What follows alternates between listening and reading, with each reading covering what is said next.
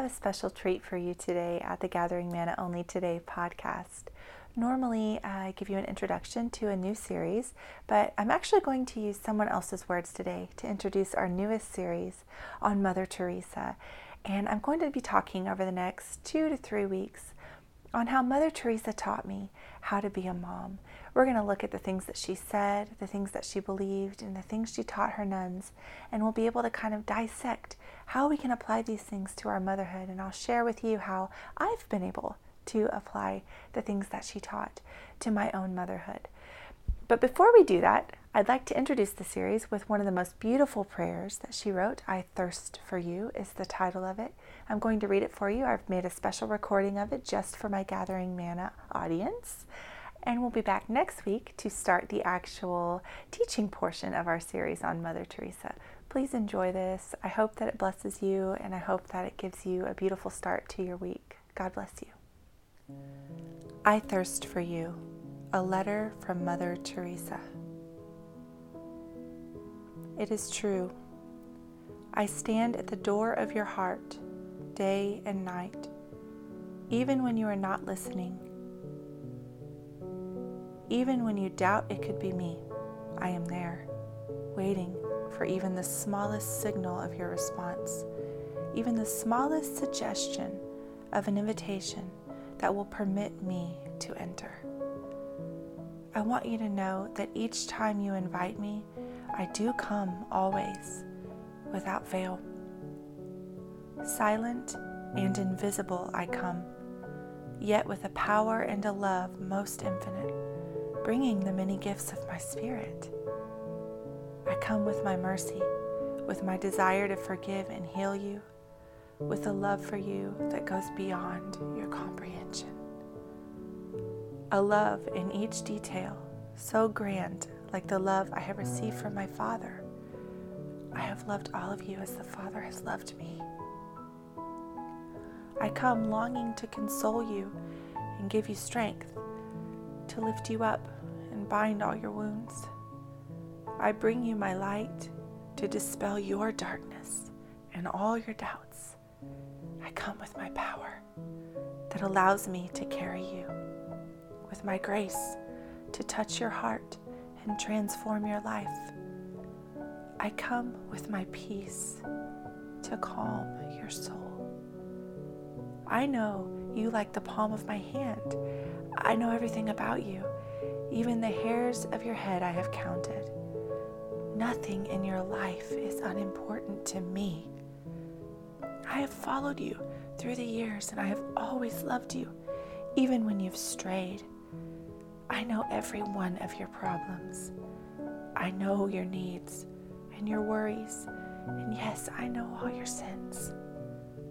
But I tell you again that I love you, not for what you have ceased to do, for what you have. I love you, for the beauty and the dignity my Father gave you by creating you in His own image. It is a dignity you have often forgotten, a beauty you have tarnished by sin. But I love you just as you are, and I have shed my blood to rescue you. If you only ask me with faith, my grace will touch all that needs changing in your life. I will give you the strength to free yourself from sin and from all its destructive power. I know what is in your heart. I know your loneliness and all your wounds, the rejections, the judgments, the humiliations.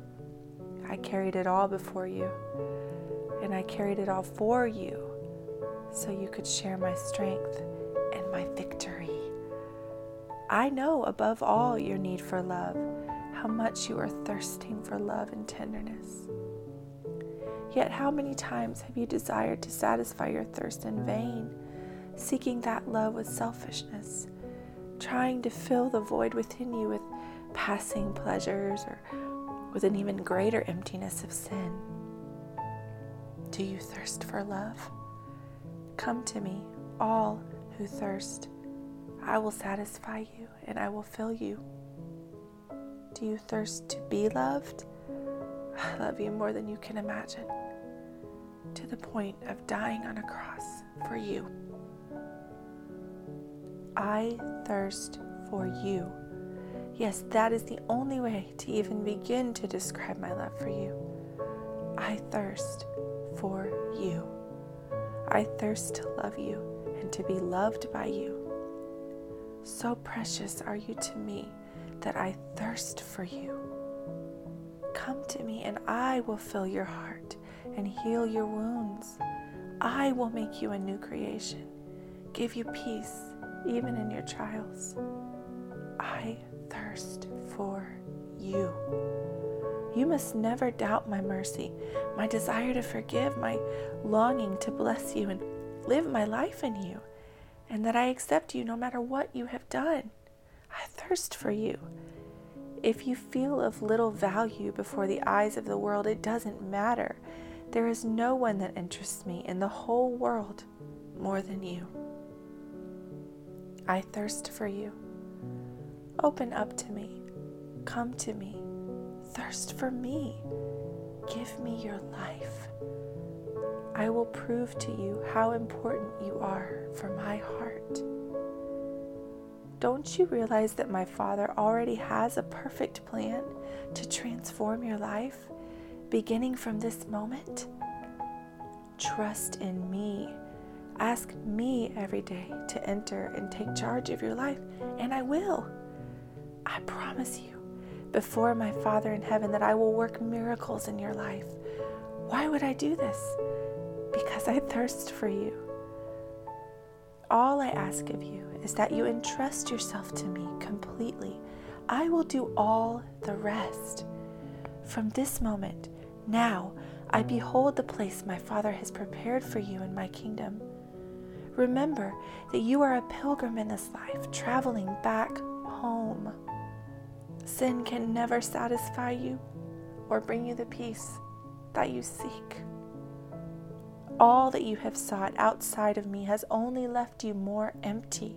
So do not tie yourself to the things of this world. Above all, do not run from me when you fall. Come to me without delay, because when you give me your sins, you give me the joy of being your Savior. There is nothing I cannot forgive and heal, so come now and unburden your soul. No matter how far you have strayed without a destination, no matter how often you have forgotten me, no matter how many crosses you bear in this life, I want you to always remember one thing that will never change. I thirst for you, just you, as you are. You don't need to change to believe in my love, for it will be your confidence in that love that will make you change. You forget me, and yet I'm seeking you every moment of the day, standing before the doors of your heart and calling. Do you find this difficult to believe? If so, look at the cross. Look at my heart that was pierced for you. Have you not understood my cross? Then listen again to the words I spoke there, for they tell you clearly why I endured all of this for you. I thirst. John 19:28. Yes, I thirst for you. As the rest of the psalm I was praying says of me, I waited uselessly for compassion. I waited for someone to console me, and I did not find it. All your life, I have been desiring your love. I've never ceased searching for your love and longing to be loved by you in return. You have tried many things in your goal to be happy. Why not try opening up for me, your heart right now, more than you ever have before? When you finally open the doors of your heart and you finally come close enough, you will then hear me say again and again, not in mere human words, but in spirit, no matter what you have done, I love you for your own sake. Come to me with your misery and your sins. with your problems and your needs, and with all your desire to be loved. I stand at the door of your heart and I call, open to me, for I thirst for you. Jesus is God, therefore his love and his thirst are infinite. He, the creator of the universe, asked for the love of his creatures. He has thirst for our love. The words, I thirst, do they echo in our soul?